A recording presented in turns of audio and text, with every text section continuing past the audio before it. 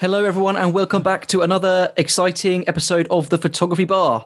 I'm joined today by Cam, Mark, and we've got the returning photographer's mentor, Jeff Brown, back on the show. Jeff, great to see you again. Fantastic. It's great to be back here again. Lovely to have you. And we're talking about something a little bit different today. I'm going to get straight into it, guys, if that's all right. We're talking about the Shutter app. I hope I've got that name correct, Jeff. Can you tell us about this? Yeah. Can you tell us about this app and what it is and what it's all about? Yeah, so earlier last year, probably about October time, I was approached by a company it's like a co-founded company set up from individuals in St. Petersburg and also in Germany as well. And this company has been got behind by Porsche. So Porsche have like an angel investor fund that they put into tech firms that they can see like a real future with, or something that's going to really develop. So what the Shutter app does is it allows photographers to take control of a client or a model's mobile phone camera and actually operate it as to take photographs. So this basically means you can now take photographs with anybody, anywhere in the world. The photographer operates their mobile device, so it will operate the exposure, the focus point, the zoom. You can also do video with it as well. And then they can also use the client's speaker and microphone to direct the person. So funny enough, I know that it's been topical today that Harry and Meghan's been on the news, but they just recently had a photo shoot done, and that was done by a photographer in London. And the photo shoot was carried out in California. Oh, wow. And was that using the Shutter app then? So it was using Shutter sort of like app technology, and there's Times Magazine has just recently, I think it was last month's publication of Times Magazine, had a Hollywood star, and that photograph was taken using Shutter app. It's really interesting, isn't it, to see that's I suppose it's perhaps because we're in the pandemic era as well, and people have looked to see what different technologies are available or what they can introduce to conquer kind of being stuck in lockdown, I suppose. Perhaps is that something that's perhaps the inspiration behind this? Do you think, Jeff? Funnily enough, the lady who invented it, so the lady behind it, who is a photographer in St. Petersburg, she'd always promised her best friend she was going to do a newborn shoot for her when she had a baby, and then obviously lockdown happened. That couldn't take part, but her husband is a bit of a tech guy. He creates apps and develops apps. So she came to him with the problem, and then literally within about 48 hours, he'd developed what was going to be the Shutter app. And obviously it's massively changed since then. But yeah, that's how the idea came about. And then since then, she started using it to do. I mean, there's clients in the Shutter app using it for creating maybe 30, 40 shoots a week from there. Yeah, wow. So it has massive potential. Obviously, it will never replace in-person photo shoots or studio photo shoots. It does have, its limitations. But if you think about it, you still have quite a bit of control. So you can control the exposure, you can control the zoom, you can position the client as if you were speaking to them. If you were in the studio or if you were outside, but obviously the lighting source isn't controllable as it is if you're in person. So I think from a photographer's point of view, you need to be a bit more adaptable. You need to be good with direction, good with dealing with people, and also being able to adapt to the controlling light situations. Look at the environment around you, and pose people where they need to be, tell them they need to be, but. On some of the other plus sides, the client could be getting a shoot in the house, and they could quickly run upstairs and change an outfit and come downstairs again. So there is lots of real benefits to it, and what it does, it's another bolt on to what you do. I mean, with the with the Shutter app as such, I mean, I completely get it during lockdown. I mean, I can see it's a no-brainer. If you're doing loads of shoots. In fact, I know someone who's used whether it's this one, I don't know. Do you feel though that maybe when lockdown is over, which for a lot of photographers, hopefully it will be the 12th of April, and definitely, hopefully by the end of June, do you think people will carry on?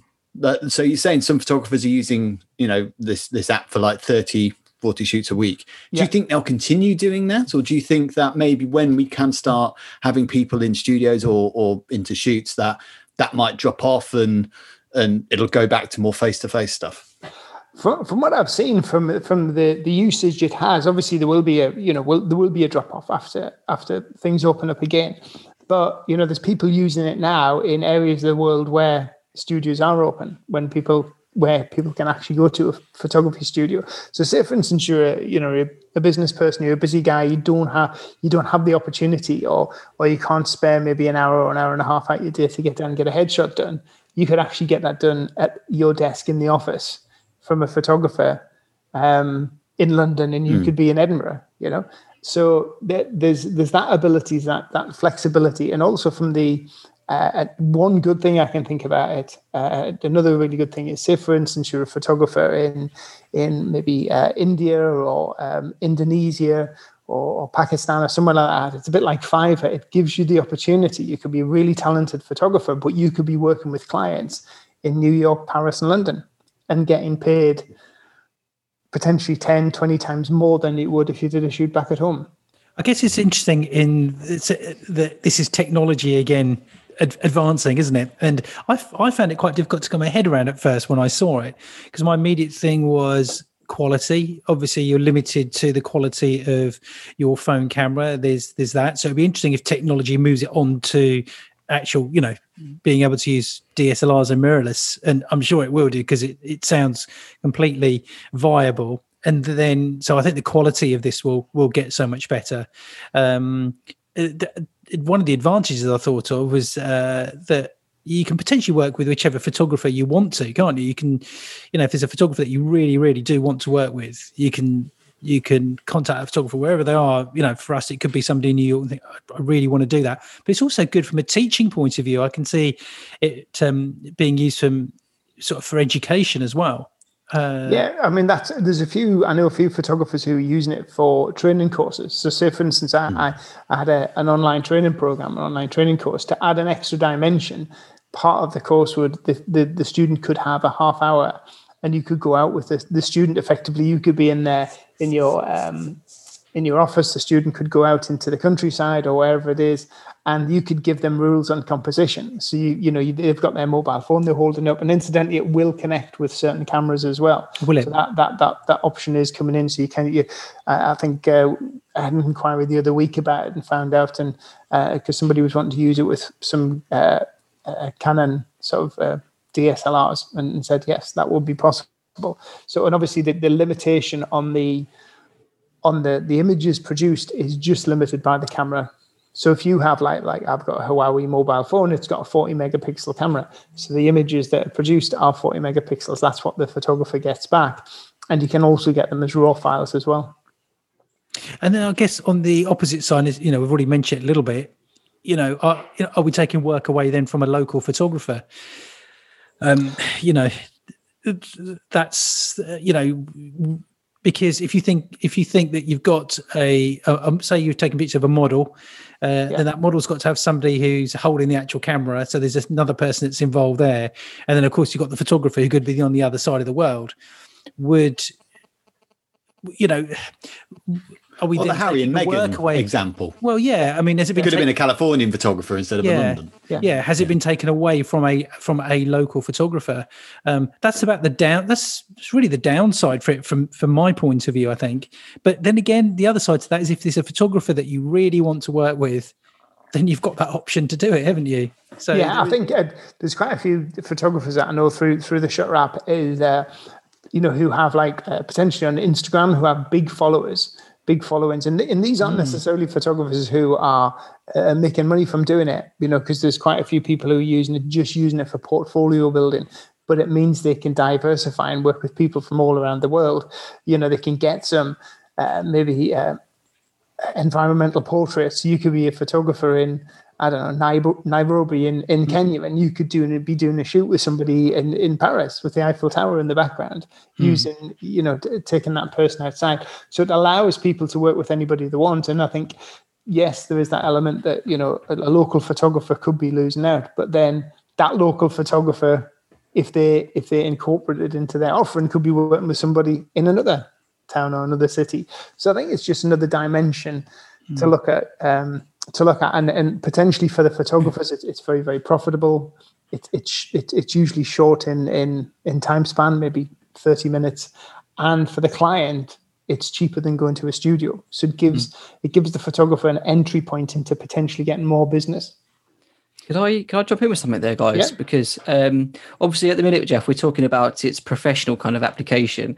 Yeah. Do you think there is a market for it as well, where it's people that perhaps aren't seeking kind of professional work, but let's say it's people are away on holiday and they're getting in touch and being interactive with family or friends, and they're taking the pictures or that sort of thing? Is there like a hobbyist or a sort of a mass consumer sort of element to it as well, do you think? I think there's a bit of both, because I've seen people doing it for people like students and stuff who want to build a portfolio. So somebody wants to build a portfolio of modeling pictures.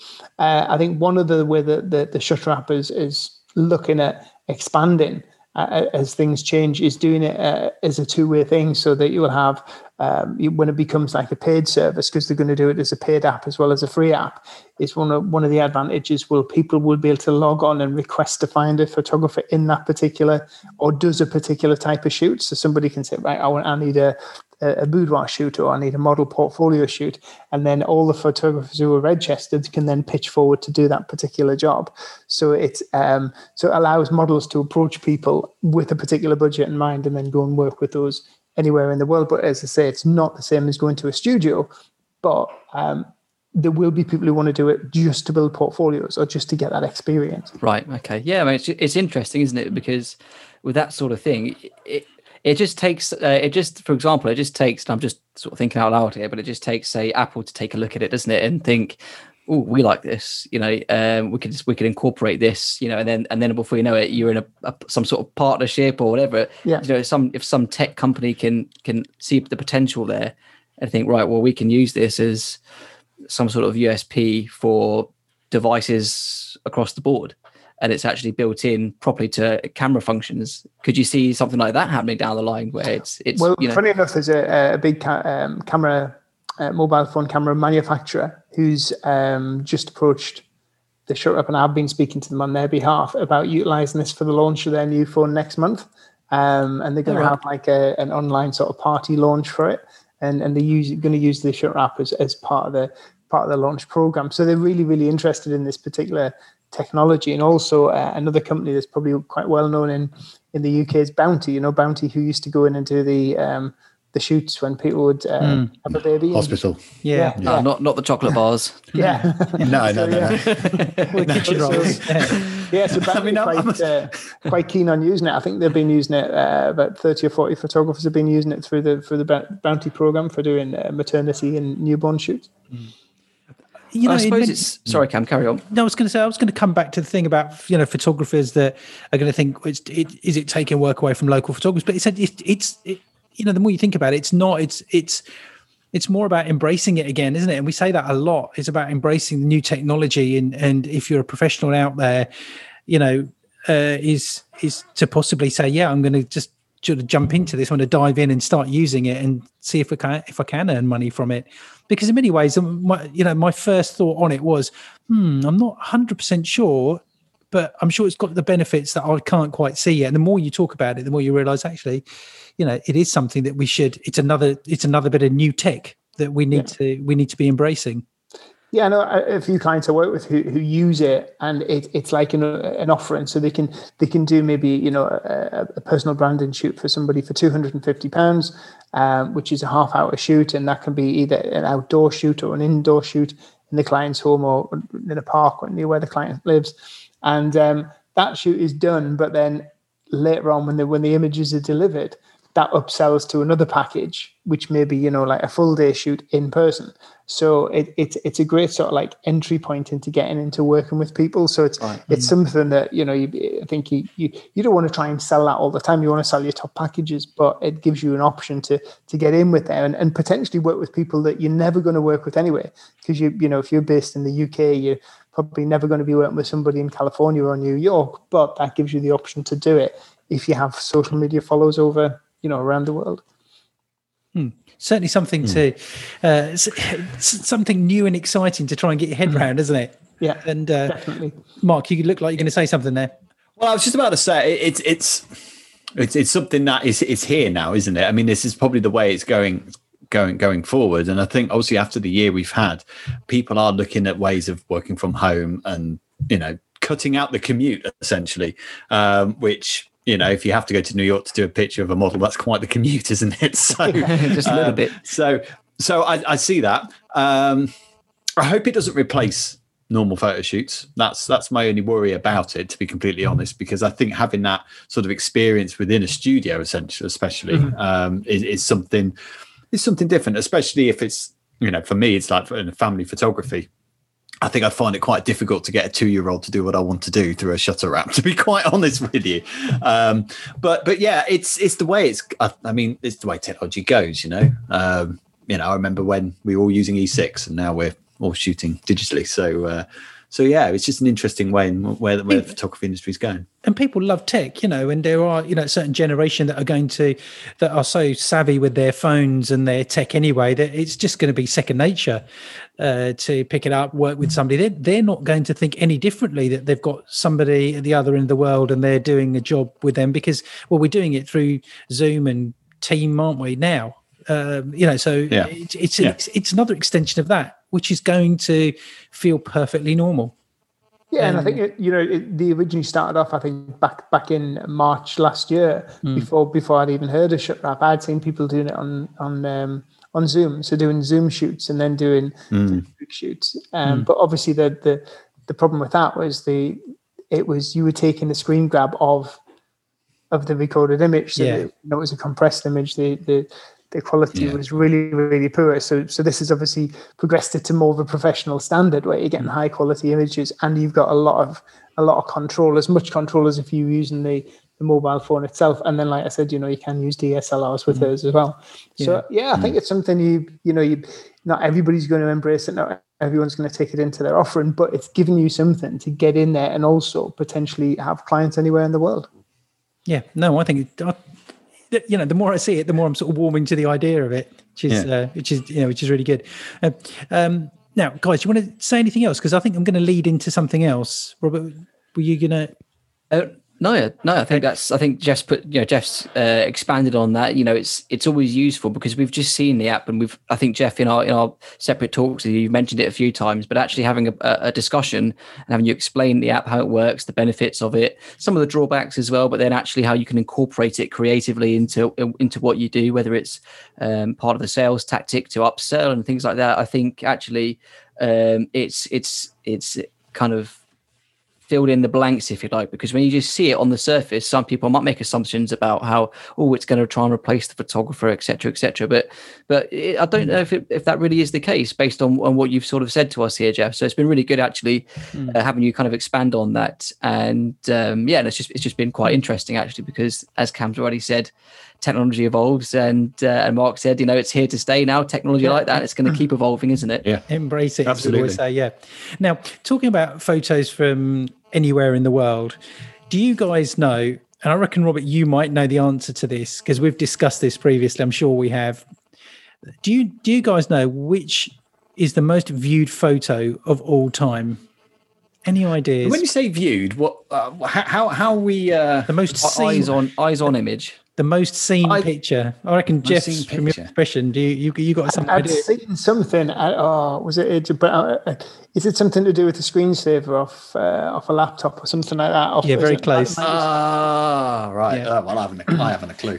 I thought it might have been like, I don't know, the Shell Shock Man or something. Some iconic picture, but no. No, you're thinking way too intricately there, Mark. Yeah, it's something much simpler than that. Yeah. Okay. Well, it is actually the Windows XP Desk Saver screensaver. A desktop image of the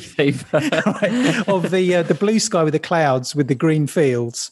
It is It is the most seen picture of all time, and it was taken in California. The actual image in 1996. Now, have you got any idea of which camera that the original photo may have been taken with? In 1996. It was taken in 1996. Crikey, that's beyond me a bit. I was still in a nappy in 1996. So, any idea what you think? Right, mean, could it have been a digital image at that stage there? It could possibly have been, but no, I think it was something like, I'm going to guess, the Nikon F5. Nikon F5. Okay, do you want to throw your preferred camera options in there? Well, I can't comment, so. Canon, I don't know, what was around then? T90, I'll say. Canon T90. Robert, what brand would you say then? I'm going to say it'll be a Canon camera. You reckon it's Canon? Okay, no, it's a EOS 1V or something like that. No, it's a Mamiya RZ67. Oh, I was just going to say that. Damn it! Yeah, I should have known that because you were asking the question, Cam. Yeah, and a camera which I had actually, which I used for many years. Did you take the picture, Cam? No, I didn't, and I'll tell you who did. Do you think he'd be sitting here talking to us if he had taken that picture? Interestingly enough, it was taken by a Mr. Charles O'Rear in Sonoma, in California, in 1996. And do you know how much he got for it? Any idea? I feel like we're destroying your story here, Cam. But no. I want to say something like it was done very much on the cheap, and because it was so like the fact that the whole world has seen this picture really relates to no amount of value to the photographer because he agreed to a deal, or it was done very much, as a one-time. Or it's done through Shutterstock or something like that. Did they have Shutterstock back in 96? No, I don't think so. No, I don't think they did. No. Whatever the equivalent was. They must have had stock libraries, though. Yeah, I don't think they would have taken it from stock, though, would they? Windows, would they? No, they'd have their own. Yeah, they'd have it done. That'd be a bespoke image, wouldn't it? They'd have it. But okay, so think about it now. Say that a photographer was asked. Now, Jeff, you might be a good person to answer this, but say a photographer took this now, and Microsoft were going to commission somebody to do it. What sort of value do you think? What do you think the photographer would be paid for something like this? Now, do you think it would be like a low nominal fee or something? And just the publicity alone would be worth it? Or do you think it would be silly money? It would have to be. I think you'd have to have something in there for like to reuse the terms of right usage. So you could be cashing in on that every single year. So they would only get that for like maybe 1 year license, and they'd have to get that license over and over again. But I imagine this guy's probably done it for a very small amount, $100 or something like that. And okay, well, considering that it was a most popular desktop for over 6 years, and the image is called Bliss, and it's been viewed by over 1 billion people. In fact, he received one of the largest amounts ever paid to a living working photographer. It was really? Yeah, and it's never been disclosed. Okay, it was a hefty sum that Microsoft paid him, and the exact figure has never been revealed. But interesting, it says it's the largest, and I quote, he received one of the largest amounts ever paid to a living working photographer. And I get that as far as, when people aren't paid, you think that, they were paid such a nominal, just a tiny fee, and they didn't realize it was going to be so big. And, no, he was actually paid big money for this. He was paid fair play. Big money for it. That's why I called it Bliss. That's why he called it Bliss. Exactly. Funny enough, I was talking to a guy last week, and he was telling us a story. He had the Venture Portrait Studio. Remember Venture Portrait Studio? Yeah. I used to work for them. He had two. Right. He had two. He had one near Eton, and the other was in Knightsbridge. And his studio won an award for the biggest ever single portrait sale in the history of the company, up until that particular time. And it was one family had come in. It was a Russian businessman, and spent £85,000. Goodness me! Photographs after the shoot. Right, there you go. And that was the Knightsbridge store as well. Yeah, it was. Yeah, it was always a Knightsbridge store. You used to get massive sales like that. Princes from Dubai and all these kind of people. Oh my goodness! Yeah, it's nuts. Yeah, I think the biggest one we had at our studio was £10,000. Was it really? And he was the guy who invented the water meter or something like that. Really? Yeah. Not bad. Anyway, I thought it was an interesting thing that I'd come across. I had, Robert, you and I had spoken about this quite some time ago, but I came across the picture again in the week, and I thought, I remember talking about that. And it's interesting. Yeah, because you do think it's going to be something quite iconic, don't you? Iconic, I mean, it is iconic, isn't it? Yeah, I mean, iconic in the photographic sense that, maybe a photo in a moment of history, like when JFK was shot or something like that. It might be something like that, as Mark was sort of saying. But interesting that it was that. I think it's interesting because I think the landscape, no pun intended, has changed now because, I think Mark's going to talk about this a little bit more, but, in 1996, we perhaps didn't see scenes like that quite so often, or images, of that sort weren't so readily available. And Mark was telling us a little bit before the show started that he wanted to talk about something today on Instagram. Is that right, Mark? About a bit of saturation. Well, look, okay, first of all, I'd imagine this happens with every genre of photography. So before I get loads of letters from the Twitter sphere, I'll just want to say, well, it's not just about landscape photography, but the thing I notice the most is like when you're scrolling through Instagram, you get hundreds of landscape pictures that are all perfect. Do you know what I mean? The exposure's perfect. I mean, we don't know if the sky's really there or not because you can get all these sort of drop-in sky apps now, can't you? Which we were discussing about another week. But I just find it's not so much landscape photography, but I think it's a pretty picture and that's it. Do you know what I mean? There's been no, like I said, exposure's right. The colors look great. But it's just, there's a thing right in the center of it. There's, rule of thirds has been used fine, but there's been no experimental in the crop or it's just the same picture, just in a different location. Do you know what I mean? Are you saying more like kind of because it's so readily available now? Are you kind of desensitized to it? Is that what you're saying? You're sort of numb to that now, whereas on its own, it might be. If you walk past, if you walk down the street and you saw a billboard of it, you think that was really nice. But on a platform like Instagram, where there's just so much of everything, isn't there? Really, depending on what you follow, that you're always going to kind of oversaturate it, aren't you? And it'd be nice to see a barren landscape for a time. Do you know what I mean? It's all these beautiful, desert islands or tropical islands. I'm just thinking, no, just why don't you explore that space in more of a detailed way, perhaps, rather than just taking that epic vista that we just see every other post on the perfect images, you're saying? Yeah. Well, they're perfect images, but they're not pushing the boundaries at all. No, but now again, I'm not thinking of things that illustrate an article like anything that David Attenborough does or Discovery Channel or National Geographic, because it's illustrating an article. I'm just saying, you just see a lot of these pictures that are just so perfect. And like I say, I question whether they're actually shot in camera as well, but I don't know, like do something different. Am I on my own here? Perhaps I do get what you're saying, because I don't use Instagram a great deal, but when I do go on it and I look through and I think, well, I just scroll past a lot of stuff. But actually, individually, if I was presented those pictures, let's say someone come up to me and said, Robert, I've been away and I've taken all these photos, have a look at these landscapes, and they were printed in front of me. And let's say there were 10 prints. I'd look through and think, oh, that's incredible. That's incredible.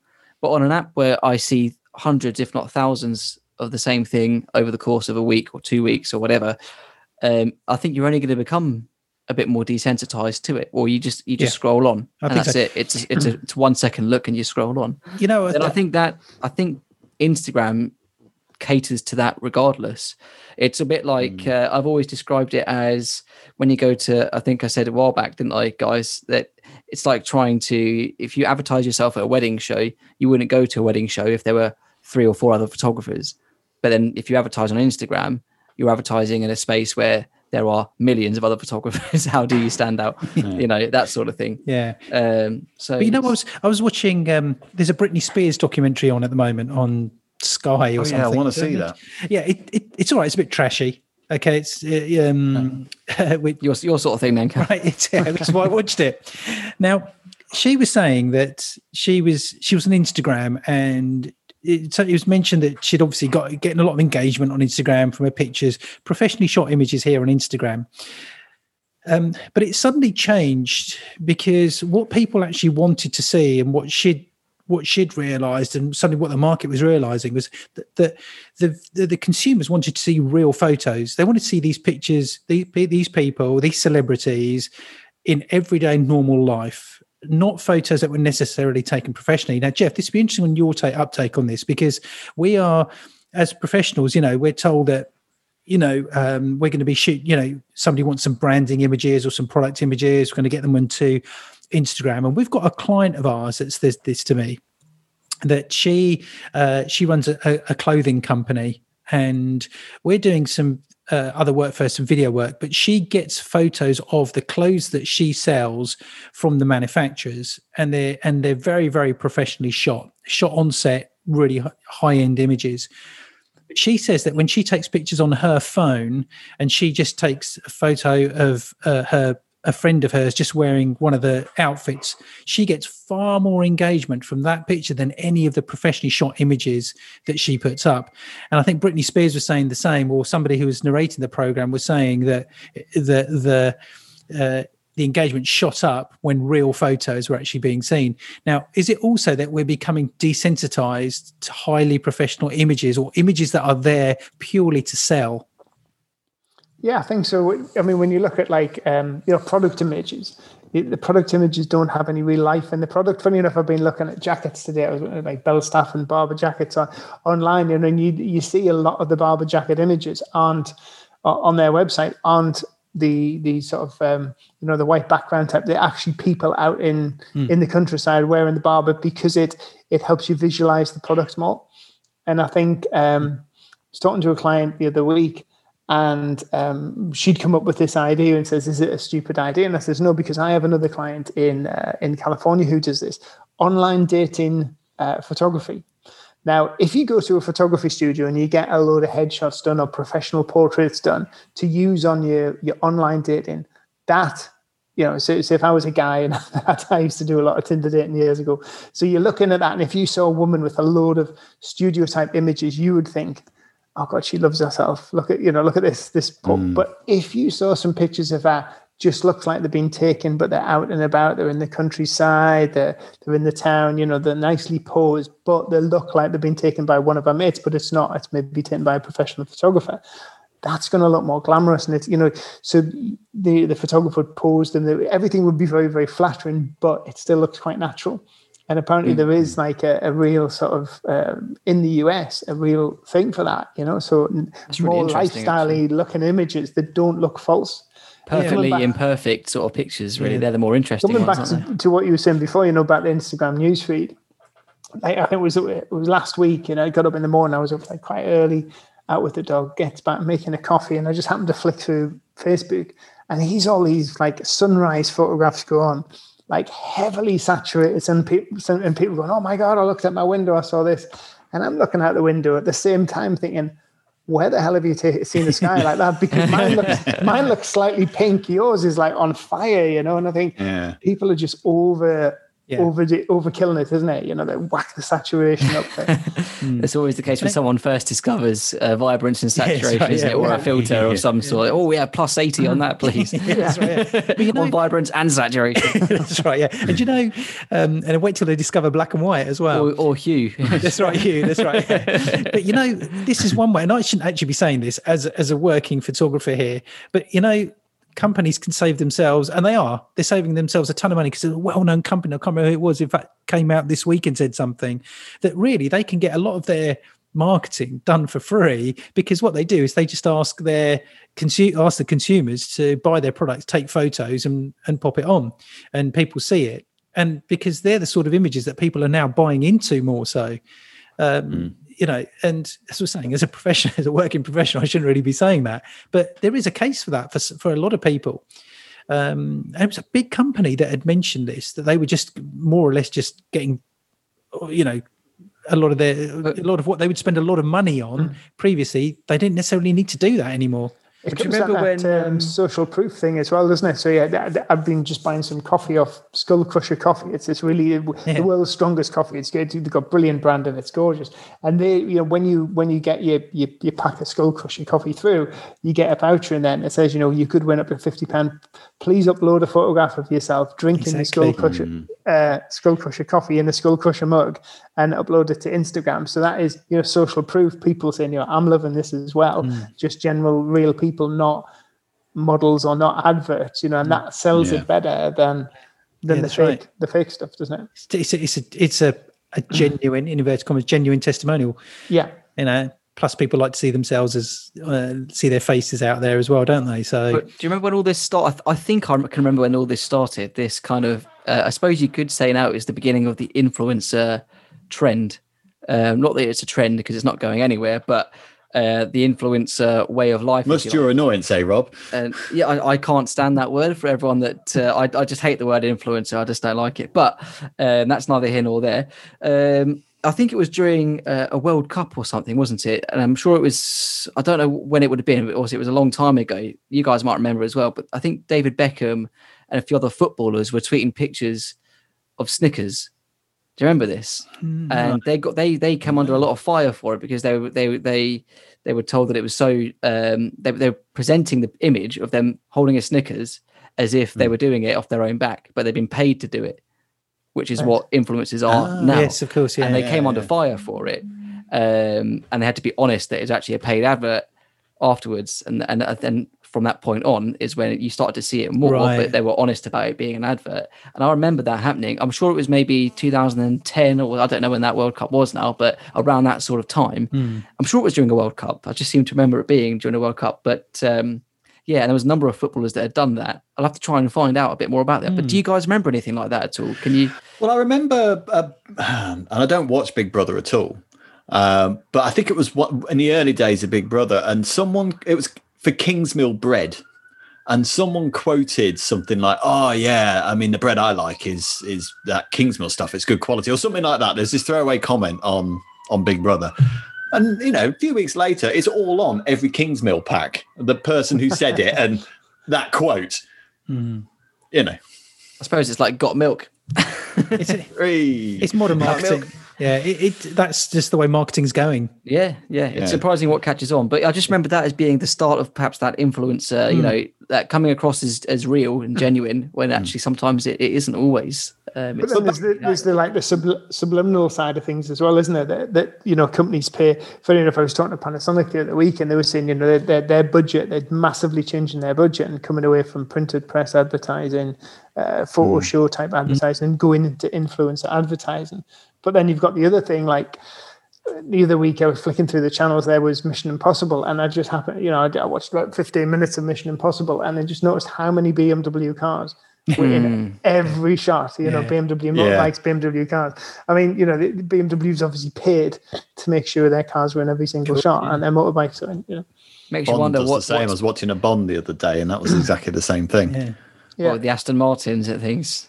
Yeah. Well, then it went to BMW. And I was like, "Oh no, it's not." They're taking over all the Secret Service agent stuff. That's their brand, is it now? But it makes you wonder, doesn't it, how much we are advertised to without you realising it. I'm sure it's every day, really, isn't it? Yeah, of course it is. Yeah. But back to mere landscapes, if I may. Yeah, of course. If you're going to take it, that's what we're talking. Tangent. That's okay. But I mean, I think the thing that annoys me about it is that it's just the same thing. So. My advice to anyone, if you're going out to do some landscapes, play around with your composition. Don't just do the composition you see all the bloody time. Just, if you feel that you're going to put a horizon slap back in the middle of your composition, play around with it. Have the horizon right like a millimeter off the top or a millimeter off the bottom, or play with your focus. Let's see some tilt shifts and all that kind of stuff. Don't just do the play it safe vista every time. Do you know what I mean? Because it gets boring. I totally get where you're coming from with that, Mark, and it makes me wonder, actually, just bringing it back to the Windows XP background, would that picture have the same value now if it was taken today? Would that photographer be paid the same when there's so many photographers, so many images readily available now? Would that one Sky might be different? But there's a new filter for that. Yeah, the sky would change. But do you think would it carry the same value now? Would he be paid the same? Would the commission be the same? It probably is, because I mean, when I look at my sort of desktop and it changes whether it's day or evening, I look at the picture. So yeah, someone's going to be. It's somebody's work at the end of the day. But what I mean is, though, is that Microsoft now have got so much choice that they don't necessarily have to hire someone to go and grab that picture now. They just go to a stock library and buy it. They go to a stock library, but there's also, as Mark's just pointed out, people doing that sort of perfect vista, perfect scene, vista, no pun intended, that perfect thing, so much now. It's so readily available. It's so the market is, it's not. I'm not saying it as a bad thing, because people often say it's a bad thing that so many photographers out there now. I don't mean that at all. Everyone's got to carve out their own niche and things. But with photography being so accessible now, in 1996, I'd argue it probably wasn't as accessible as it is now. I think you'll agree with me there, guys. So do you see what I'm trying to say there? They wouldn't have to commission the guy for the same amount because someone would probably have to do it for 10 quid.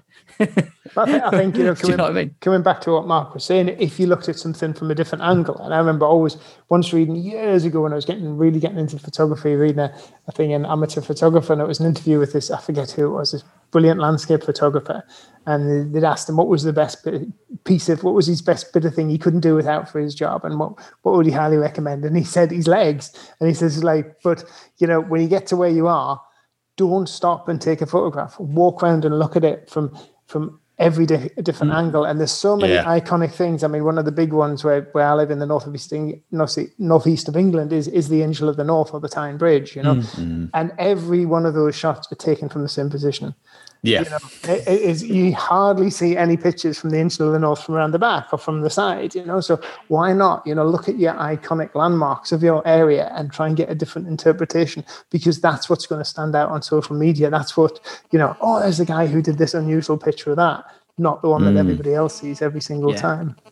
Yeah. It's a really good point. I suppose what we're really doing here is challenging creative thinking, aren't we? I think we did an episode just a few weeks ago about it's okay to copy other photographers' work, didn't we? And that was interesting. But I think we concluded that it was okay to do that because by doing that, over time you carve out your own style. But I suppose here we're kind of contradicting that a little bit, aren't we? We're saying don't copy everyone else, try something different. So where do we land? Well, no, I'm just saying. I'm saying just push yourself. I think that's what I'm saying. Copying, you see, what we were talking about other photographers' work, we were talking about being influenced by someone's work, maybe starting out and then moving on to something else. This isn't somebody's work. This is everybody's work, I'm saying. Do you know what I mean? Everyone's doing the same thing on Instagram. Do something different. As I say, change your composition. If you feel you're just sticking to rule of thirds, why don't break from rule of thirds for a minute? See what it's like. See what you're experimenting with. How about looking at the detail of something as part of that you're seeing? Instead of taking the vista, maybe there's something really interesting in the bottom corner that you should investigate. That kind of stuff is what I'm saying. And it's not necessarily somebody's work you're copying. It's just the what you have in your mind of what a landscape should look like is not always what a landscape should look like. Change it up. I think that's what I'm saying. We might be quoting that in years to come, Mark. That one line there. No, it's interesting though. It's a really good point actually. I'd like to talk about something, guys, before we finish. Unless someone else has got something else to say on what Mark was saying there. No. I'm going to move on just a little bit. Go for it. I want to talk about dust. Right, okay. So we've gone from vistas to dust. Okay, very good. Yeah, well, I mean, if you're out in the field and you drop a lens, you drop the camera body when you're changing a lens, chances are you're going to get a bit of muck in that camera body, aren't you? Well, yeah, I suppose. Yeah, I suppose.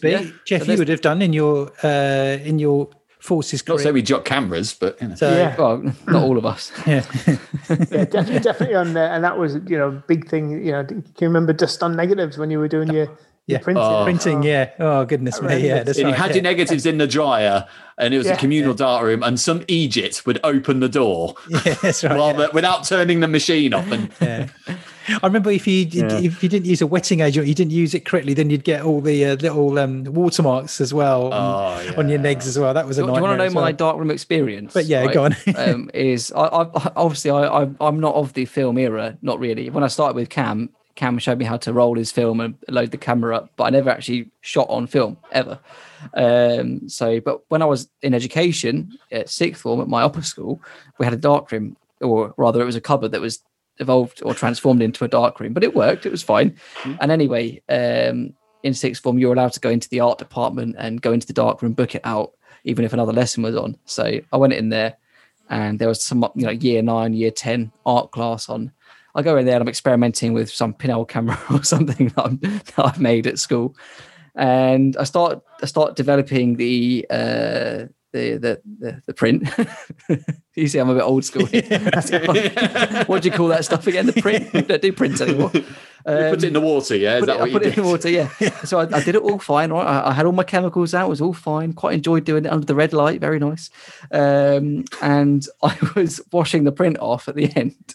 And have you seen those big like orange hoses you get on like old school taps at schools and things? Right? Yeah. Well, I didn't realize just how strong the pressure was on these taps.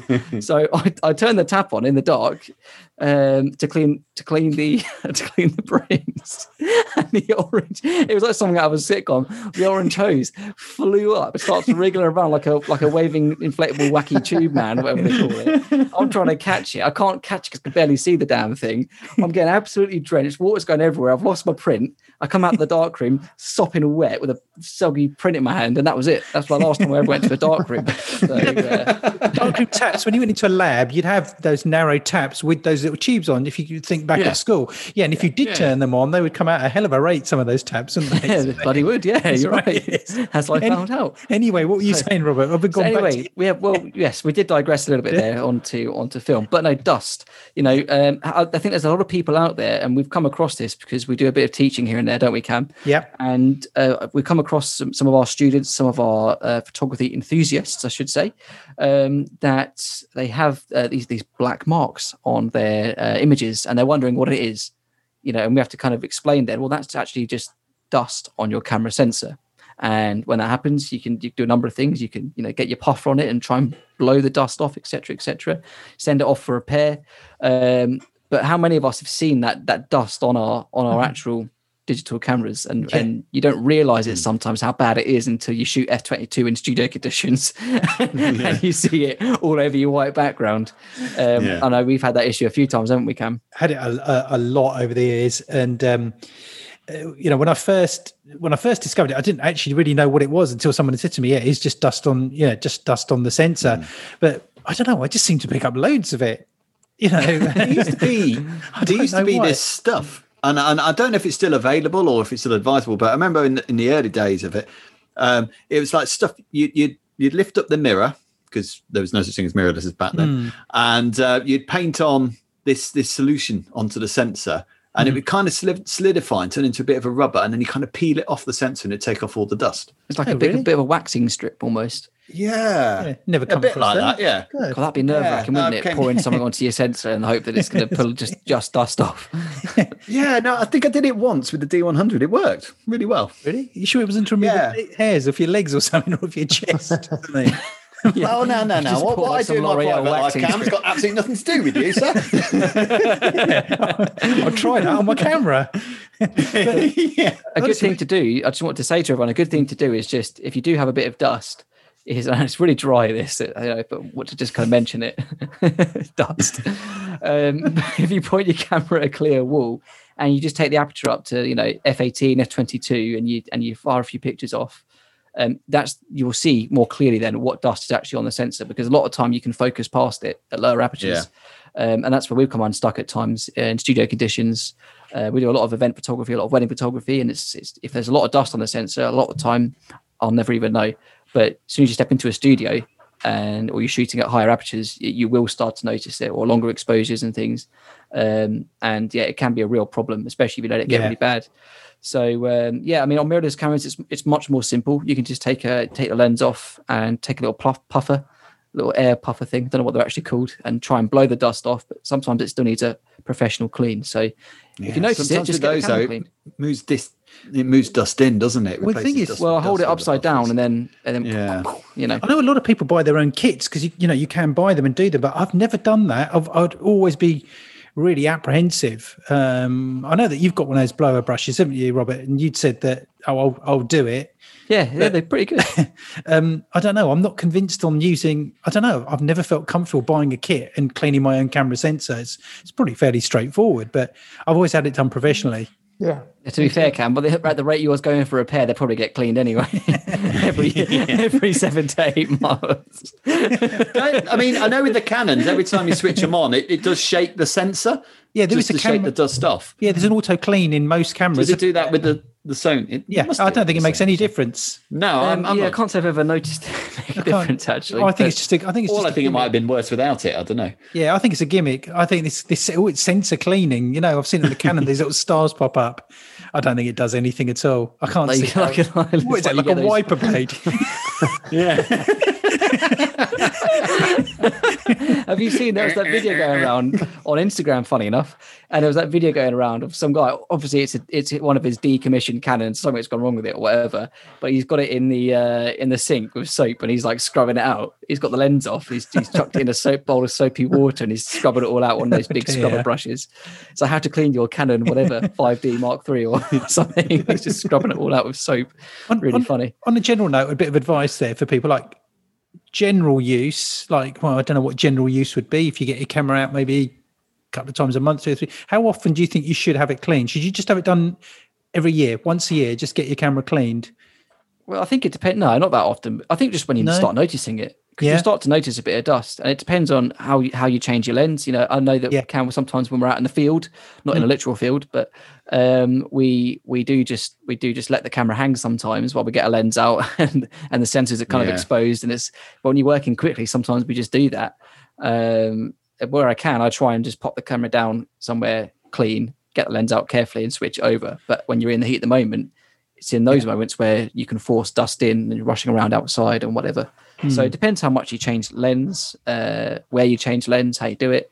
I think is a large part of it, and how often you shoot, obviously, like you say. Yeah, and I think the other thing is the position of the. I remember once having, getting it done, and literally about 2 weeks later having to send it off and get it redone again, because the position of this bit of dust, you could guarantee it would always show up on somebody's face, because it was quite a big speck and it was right in the center. So if you're doing like bridal portraits and stuff like that, but if you've got it in like if it's in the outlying areas of the sensor and it's not really coming through on the image, or you only see it when you slightly in the sky, then it's easy to clone out, and it's not too bad, is it? Yeah, that's a really good point, actually. I think there's been times where we've said, "Oh, Cam, you've really got to get this camera sorted." Is when you're spending more time editing the dust out of the picture than just editing the picture. Beg your pardon. Yeah, that's right. No, I don't mean that as a slight on you, Cam. That's true. Just mean when it gets to that point, when you really have to retouch every picture a lot, then you're wasting a lot of time. Then, so that's when you want to just think about getting it sorted and that's right. Yeah, off. So. Yeah. No, a bit of technical advice there. We talk about it all on the photography bar. Nothing's off limits, even dust. We went into the repair shop there for a minute, didn't we? Dust. Yes. Anybody? No. Dust. Do you guys remember that? Yes. Yeah. Is that I eat rusty spoons? Is that the same thing? No. Or am I on my own? No, I don't know what. I eat dust. Don't know what was that then? The dust thing. No, Little Britain. No, I'm thinking of something else. Remember Little Britain? Okay. Yeah. Dust. Anybody? No. Someone will get it anyway. Jeff, have you heard of that? Yeah. Little Britain, yeah. There we go. See, I'm not on my own. Anyway, guys, I think perhaps we've reached our end here, haven't we? I think we probably have. Yeah. So, Jeff, thanks for coming back on and talking to us about the Shutter App. Really interesting conversation there about that, and I'd like to know what other people think of it as well, because, like you said, Jeff, it does have its detractors, but I think from what you've said, you've outlined some real pros there, some real advantages to using it as well, and ways for people to get creative with that sort of thing. So thanks for coming on and talking to us about that. No, absolute pleasure. Yeah, and certainly if you're a professional out there, it's certainly something worth exploring to add to your list of services that you already offer. Certainly, I think we'll definitely be looking at it. Absolutely. So another fantastic, I'm sure, insightful episode. I'm sure everyone will agree there, of the Photography Bar. And Jeff, I'm sure we're going to have you on again at some point. So we'll keep you in the loop, and we'll get you back on at some point in the future as well.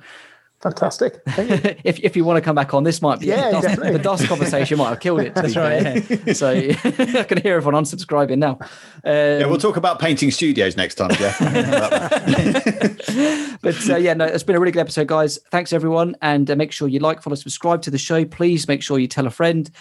Together we're going to take on the UK photography podcast scene. We're going to conquer this scene. Here we go. And and it just really helps the show go a long way if you can spread that message, guys. So we're going to catch you on the next episode of the Photography Bar.